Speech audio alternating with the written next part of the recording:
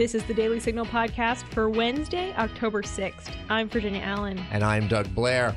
Small businesses around the country are attempting to bounce back from the devastating effects of the pandemic.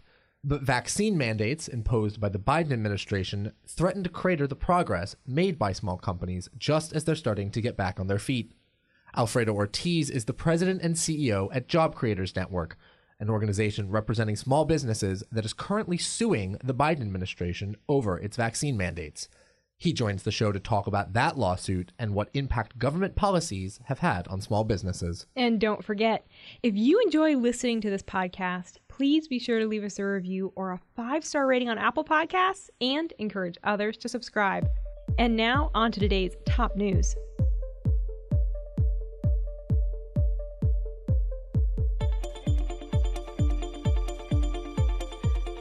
Debates over K-12 education are heating up. On Monday, Attorney General Merrick Garland ordered the FBI and federal prosecutors to meet with federal, state, and local leaders in each federal judicial district across the country. What is the purpose of these meetings?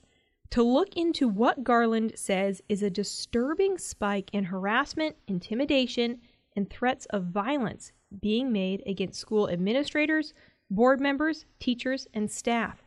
The announcement of the investigation comes less than a week after the National School Boards Association asked President Joe Biden for assistance looking into whether threats against school board members and other school leaders could be classified as domestic terrorism. The meetings between the federal, state, and local leaders are to take place within the next 30 days. Garland says the meetings will open dedicated lines of communication for threat reporting, assessment, and response. Garland also said the Justice Department plans to announce a series of measures in the coming days to address the rise of criminal conduct directed towards school personnel. Prominent Republicans, including Senator Josh Hawley from Missouri and Florida Governor Ron DeSantis, criticized the Department of Justice's announcement directing the FBI and other agencies to investigate criminal conduct against school boards and educators, with DeSantis accusing Garland of weaponizing the Justice Department, per Fox News. On Tuesday, Hawley sent a letter to the Attorney General accusing him of conflating pushback from parents on topics like critical race theory with domestic terrorism. In his letter, Hawley wrote, "I certainly share your view that threats of violence have no place in this country, but the backdrop of your memo strongly suggests that your concern is not violence, but democratic pushback against critical race theory." Governor DeSantis went further, stating in a Tuesday tweet that Florida will defend the free speech rights of its citizens and will not allow federal agents to squelch dissent. Facebook whistleblower Frances Haugen testified before a Senate subcommittee on Tuesday. Haugen used to work at Facebook and says the company is putting its profits before users. The documents Haugen leaked reveal that Facebook knows that its platform, Instagram, is harmful to young girls' mental health, but has done nothing to address the issue. The documents also reveal tactics Facebook uses to market itself to children, per Guardian News. During my time at Facebook, I came to realize a devastating truth. Almost no one outside of Facebook knows what happens inside of Facebook. The company intentionally hides vital information from the public, from the U.S. government, and from governments around the world. The documents I have provided to Congress prove that Facebook has repeatedly misled the public about what its own research reveals about the safety of children, the efficacy of its artificial intelligence systems, and its role in spreading divisive and extreme messages. Senator Marsha Blackburn of Tennessee questioned Haugen during the hearing regarding the platform's violation of the Children's Privacy Act and how Facebook does market research on children. Often, large tech companies use either sourcing agencies that will go and identify people who meet certain demographic criteria, or they will reach out directly based on data on the platform. So, for example, on the case of Messenger Kids, maybe you would want to study a child that was an active user and one that was a less active user. You might reach out to some that came from each population. And so these are children that are under age 13. Yeah. And they know it. For some of these studies. And I assume they get permission, but I don't work on that. Okay. Well, we're still waiting to get a copy of that parental consent form. Hawaii Democratic Senator Brian Schatz asked Haugen if work on Facebook Kids platforms will likely continue. Haugen answered that she would be sincerely surprised if they do not continue working on Instagram Kids, and I would be amazed if a year from now we don't have this conversation again. Now stay tuned for my conversation with Alfredo Ortiz as we discuss his group's lawsuit against the Biden administration and how government policies are impacting small businesses.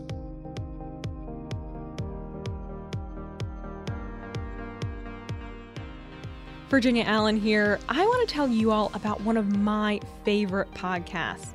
Heritage Explains is a weekly podcast that breaks down all the policy issues we hear about in the news at a 101 level. Hosts Michelle Cordero and Tim Desher mix in news clips and music to tell a story, but also bring in heritage experts to help break down complex issues. Heritage Explains offers quick 10 to 15-minute explainers that bring you up to speed in an entertaining way. You can find them on Apple Podcasts, Google Play, Spotify, or wherever you listen to your podcasts. We even put the full episode on YouTube.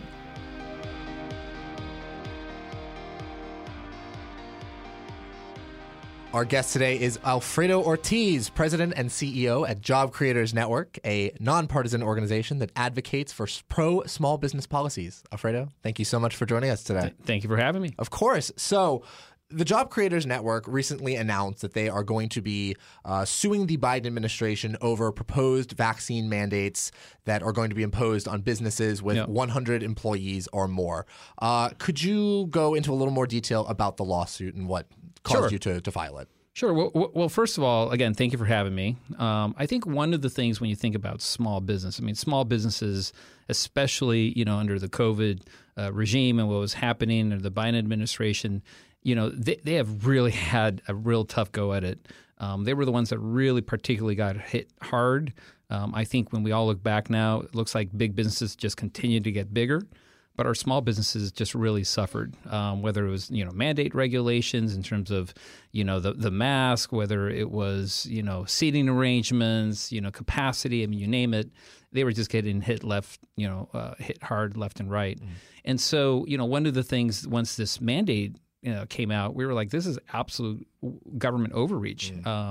First of all, we just don't believe that OSHA has the regulatory authority to do that, first and foremost. We believe actually Congress would if they could pass a law for it, which I don't think would happen because they won't ever get the 60 votes that they need to get it done. But when you looked at the impact it was going to have on small businesses, again, already suffering from labor shortages, for example, inflation costs, this was going to be an additional hit for them because all those companies that have employees over 100, guess what? A lot of those are in really pretty successful states right now. In many cases, for example, one of our stops that we're doing, because we're doing a national bus tour, was in Missouri, for example. And this company had 160 people as a steel production company. And they said, look, we have a 2% unemployment rate here. You know how easy it would be for these guys who don't want the vaccine, which, by the way, was about 40% of their workforce, don't want to do it and would refuse to do it. They said they'll just go find another person to employ them, which would be very easy for them to do, and we're going to lose our skilled workforce. This is a major impact to them. And so we just really firmly believe that kind of government overreach was just, ridiculous. And let me be really clear. We're not anti-vaxxers. We actually encourage Americans to get the vaccine. We do think it's a good thing. I personally am vaccinated. Several of my staff are vaccinated, but several aren't. Right. We encourage it, but we're not going to force them to do it or threaten them with the idea of firing them. And, the idea of also incurring a fee for the employers if they don't actually comply is another, we just believe, ridiculous aspect of this. And so, overall, though, we also believe that the Biden administration is just being deceitful and dishonest with the American public because they talk about this mandate is for our largest employers of this country. Well, I'm sorry, but when I hear largest employers, I'm thinking Delta, Coca-Cola, IBM, right. I mean, you name it. I'm not thinking, Joe's Manufacturing, Midwest that has 125 people as some of our largest employers in this country. And so I think they're trying to position it so that it sounds like it's really hitting the large companies. But when the SBA itself, the Small Business Administration, has a definition of 500 or less as a small business, when you're hitting 100 or more, guess what? The majority of those people you actually are going to be hitting are small businesses. Right. I mean, it sounds like a lot of people kind of consider the small business to be mom and pop shops, but 101 employees definitely would be considered a small business, and it is slightly over that line. You went into a little bit of detail about some of the consequences that this vaccine mandate might impose on small businesses like a mom and pop shop or, Joe's Manufacturing in the Midwest. But is this affecting these small businesses probably more than a larger business, or what are some of the consequences that affect smaller businesses as opposed to the larger ones? Yeah, well, obviously, because of the way it looks like it's being written out or will be written out, it's 100 or more, right? A lot of businesses have, about 50 or less, roughly, of the small businesses, but we're still talking probably, a good 30 to 40% of the small businesses that would actually fall in that category.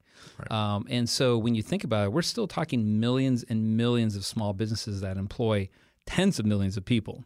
And so, forcing them with that kind of mandate, again, we just don't believe makes sense. And really the mandate in terms of its, the heftiness of that regulation on them versus a large company, it's very, very lopsided. Look, just go back to the Dodd-Frank years and what happened there under all of that banking regulation, right? I mean, what ended up happening? The big banks didn't get smaller or go out of business. They got bigger. Right. And what happened to our smallest community banks that served all the local communities? Over 2,000 community banks across the country, many in minority population areas, went out of business. Right. Because, look, they can't afford that kind of regulation because if they hire one or two lawyers to comply, the same as a large company, as a percentage of their cost of doing business, that's a heck of a lot more for a small business than it is for a large business. Of course. And so again, there's just we just believe this is yet another indication of just how clueless the Biden administration is when it comes to small businesses and how they honestly just don't really care. I mean, we've gone through every single policy that the Biden administration has put forth so far.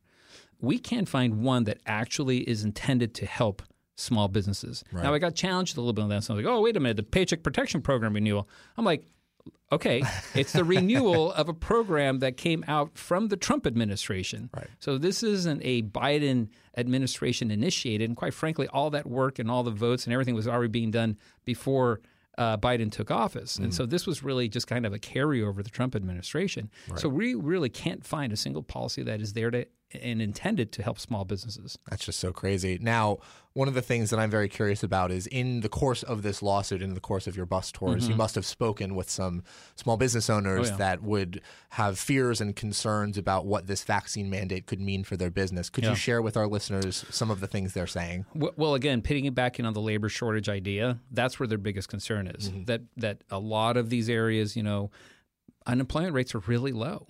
Right. And there's, this is a job seekers market. Even when you think of the unemployment, when you have 2 jobs available for every unemployed person, this is a really pretty healthy market from a job perspective. And so that's one of their biggest fears is they are just going to have people that go looking for a company that has less than 100 employees that isn't forced to do this mandate, and they're going to lose their skilled workforce. And so that's a big, big part of that. And of course, the compliance cost is another aspect of it. But when you combine it with everything else, it's just they're feeling the crushing arm of government on their businesses. And so it really is now becoming the collective kind of, death by 1,000 cuts, right. Which was really kind of what was happening under the Obama administration, which they complained about. Remember, there was a period under the Obama administration where more businesses were closing than were actually opening. Wow. So I called it negative entrepreneurialism, basically. But that's what was happening, right? And so I wouldn't be surprised if you start seeing more people get out of their businesses, start selling their businesses.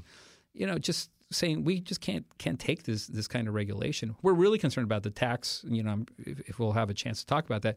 But the new taxes that are going to be hitting these small businesses in terms of recalling some of what happened under the Tax Cut and Jobs Act. That's another big concern of theirs and of ours as well.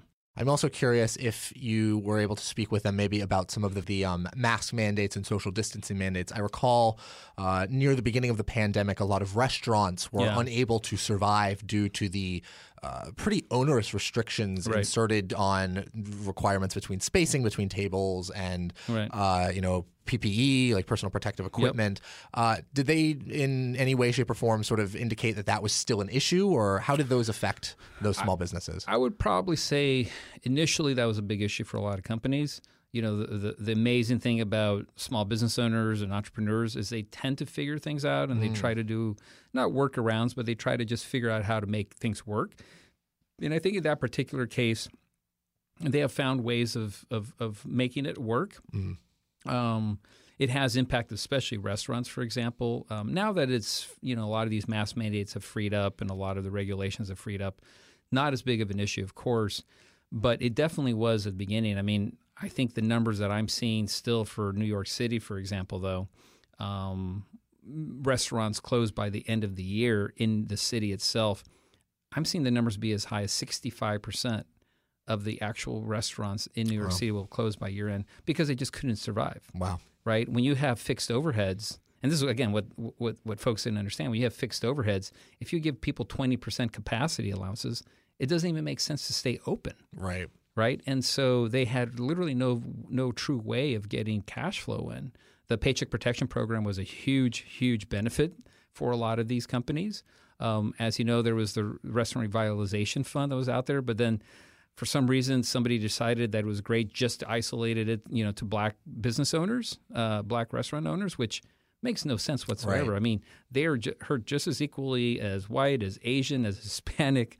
We needed to have that open to any small business owner. And that's the one thing, if I can also say, I mean, our advocacy work isn't just focused on Republican small business owners, for example, or conservative small business owners. I mean, if you're Republican, Independent, Democrat, black, yellow, white, green, blue, I don't really care. We're gonna advocate for you because really we need that advocacy work for our small businesses across the country. They're really the life, the life of our communities. They're the heartbeat of our communities, and collectively they're the heartbeat of our country. And so without small businesses, we don't have a country. Right. So you mentioned a little bit at the beginning that small businesses were starting to recover from these COVID restrictions, and then things like we were discussing before the show started, the idea that we're going to charge $70,000, $700,000 in a new fine scheme to mandate COVID vaccines.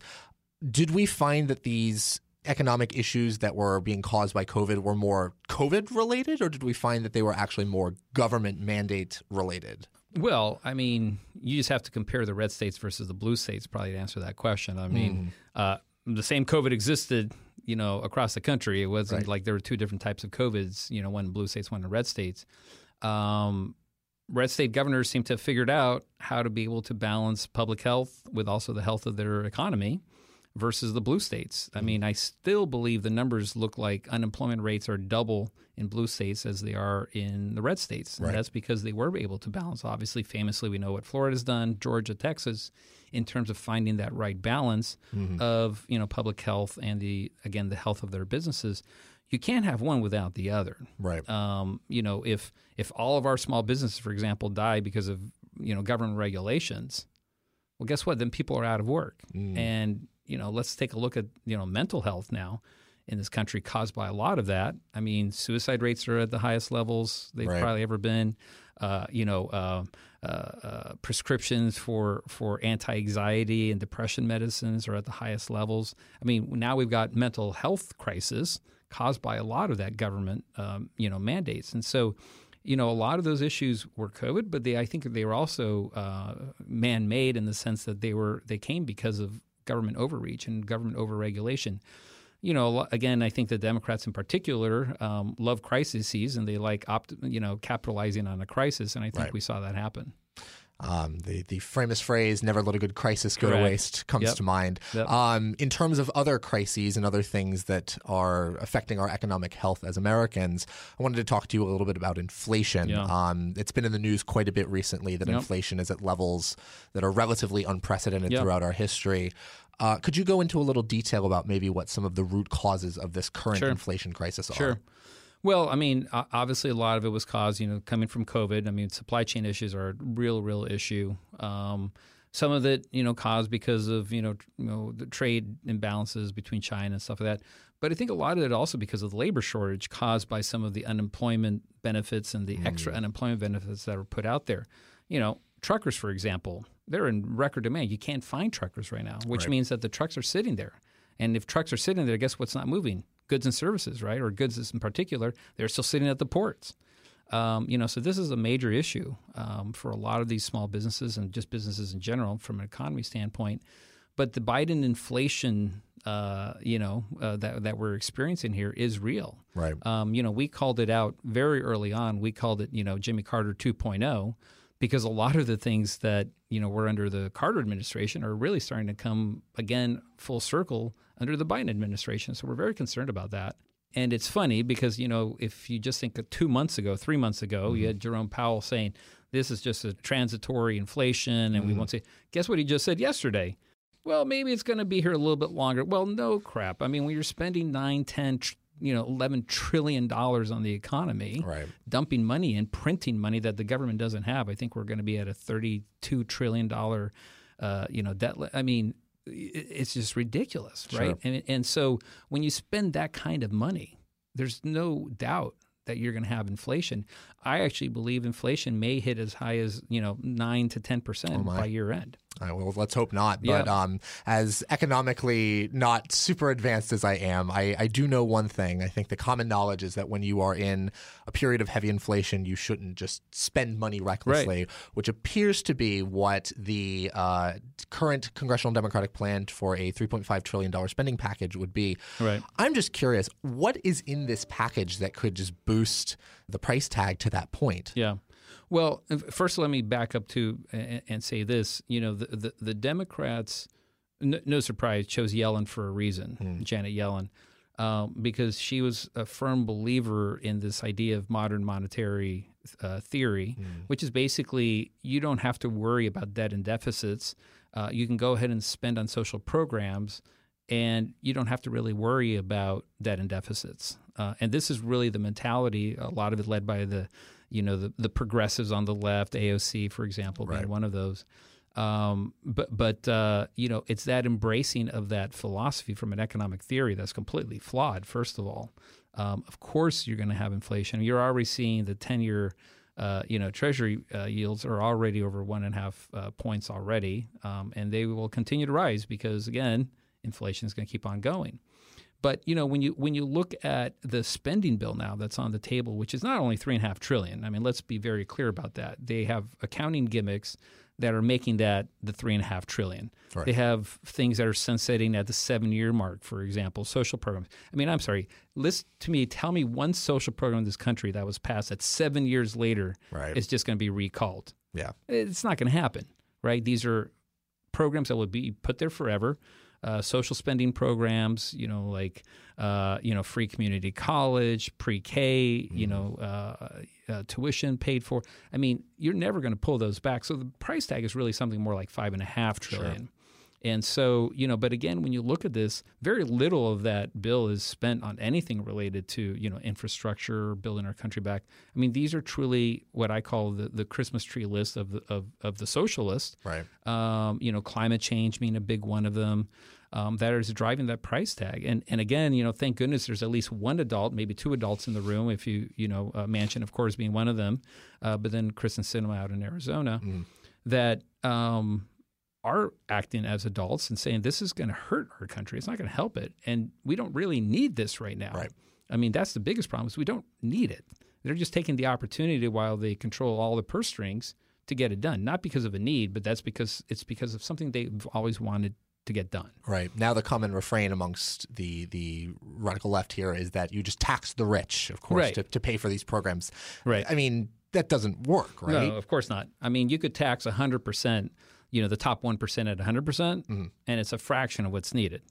And those are supposedly the rich. Right. Biden, said, don't worry, we're not going to tax anybody under $400,000. Well, we know that's not going to be true either because all taxes roll downhill, first and foremost. And you saw the White House press secretary say that we are very upset with this idea that corporations are saying that they're just going to pass these taxes on to Americans. We think that's just not right. Well, that is the way the economy actually works. And if they actually ran a business at any point in time, you actually realize that you're not running it as a goodwill business, right? It's a for-profit business. And only the government thinks that way, right? Because only the government doesn't have to worry about their spending. I ran 2 small businesses. Guess what? If I was paying out more than I was paying in, I'm out of business, period. It's not an issue of, not being a good citizen. It's just an issue of basic economics, dollars and cents. Absolutely. And, unfortunately, these guys don't understand that. And so, this idea of taxing the rich is just the most ridiculous thing. It's really taxing success. Again, I mentioned I had 2 small businesses myself. And I have to tell you, I don't think I would have taken the chance on it if I thought I was going to be capped on my success. If you think about it, if you're willing to put everything on the line for an idea that you have, which is, first of all, the beauty of this country is that you can do that. But if you're willing to mortgage your house, you're taking lines of credit out, you're taking cash advances on your credit card because you have an idea and you believe in it and you believe in yourself and you want to pursue it, shouldn't you have unlimited upside? Right. If you're willing to do that, something that not many people are willing to do, right? But if you didn't have those entrepreneurs, last time I checked, Microsoft started off as a small business. Apple started off as a small business, right? Any large business out there started off as a small business. Definitely. So if we don't allow people to have that idea that they can have unlimited success if they believe in themselves and believe in our country and that this country will help them succeed, no one's going to take the chance anymore, and we're not going to have an America that we believe in anymore. Absolutely. Well, Alfredo, we are running a little bit low on time, but I wanted to get your perspective on one last question. Yeah. It seems like we've discussed that there is economic turmoil in the United States right now, that Americans' economic health is not where it needs to be. What are some policies that we could maybe put on the table to get things back on track? Well, helping small businesses would be one of the best things you can do. We know that just pre-COVID, 2/3 of new job growth was in the hands of small business. So we know how important small businesses are. So policies that will really help small businesses, I think, will be a big step in the right direction. Really understand that you do have to worry about debt and deficits, I think is a really, really important step. And look, in this particular case, Republicans probably maybe just as guilty, maybe not quite as guilty, but are also guilty in part of this process of spending more than we can make. I've always said, why not have kind of zero-based budgeting and make that part of an amendment where we actually really have to worry about that and really have to think through all the spending that we have. I'm sure you do this. You've got a checkbook. I've got a checkbook. I don't write checks more than what I have in my checking account. Right. It's that simple. And you can only take out so much credit before you can't pay for it. Right. And so, I think that's another just smart thing to do for our country and as for policy. And then, social programs are great. There are people that need help. But I think, when you look at the laundry list of things that the Democrats are putting out right now, we should really go through and think through which one of those are really, really necessary. Right now we have probably one of the most polarized political systems I've at least seen in my lifetime. Yeah. And it sure would be nice if we can get to the point where we can sit down at a table and, as a collective body, think through what's really in the best interest of this country to move it forward. Unfortunately, people are just so polarized right now that it's hard to do that. But absolutely, those are my quick thoughts. That's good. Well, I don't want to let people go before they know a little bit more about you. So if they want to learn more about what you guys are doing, the lawsuit, some of your policies that might help small businesses, where should they go? Pretty easy. Jobcreatorsnetwork.com. And if they're interested in what we're doing, and it's even easier, it's joinjcn.com. I think folks will love what we're doing, whether you're a small business owner, whether you're an employee of a small business owner, or you just like supporting small businesses. We encourage people to do that. We've got a growing membership base, and it seems to be with every day that the Biden administration does something kind of dumb, which seems to be every day. Our base keeps growing, so we're excited about that, and we would love for more and more people to listen to this message. Awesome. Well, I'm very glad to have you on the show, and I'm glad that you guys are doing well. Great, that thank was you. Alfredo Ortiz, President and CEO at Job Creators Network, a nonpartisan organization that advocates for pro-small business policies. Alfredo, thanks again for joining us on the show. Thank you so much. And that'll do it for today's episode. Thanks so much for listening to the Daily Signal podcast. You can find the Daily Signal podcast on Google Play, Apple Podcasts, Spotify, and iHeartRadio. Please be sure to leave us a review and a 5-star rating on Apple Podcasts and encourage others to subscribe. Thanks again for listening, and we'll see you all tomorrow. The Daily Signal podcast is brought to you by more than 500,000 members of the Heritage Foundation. It is executive produced by Virginia Allen and Kate Trinko. Sound designed by Lauren Evans, Mark Guiney, and John Pop. For more information, please visit dailysignal.com.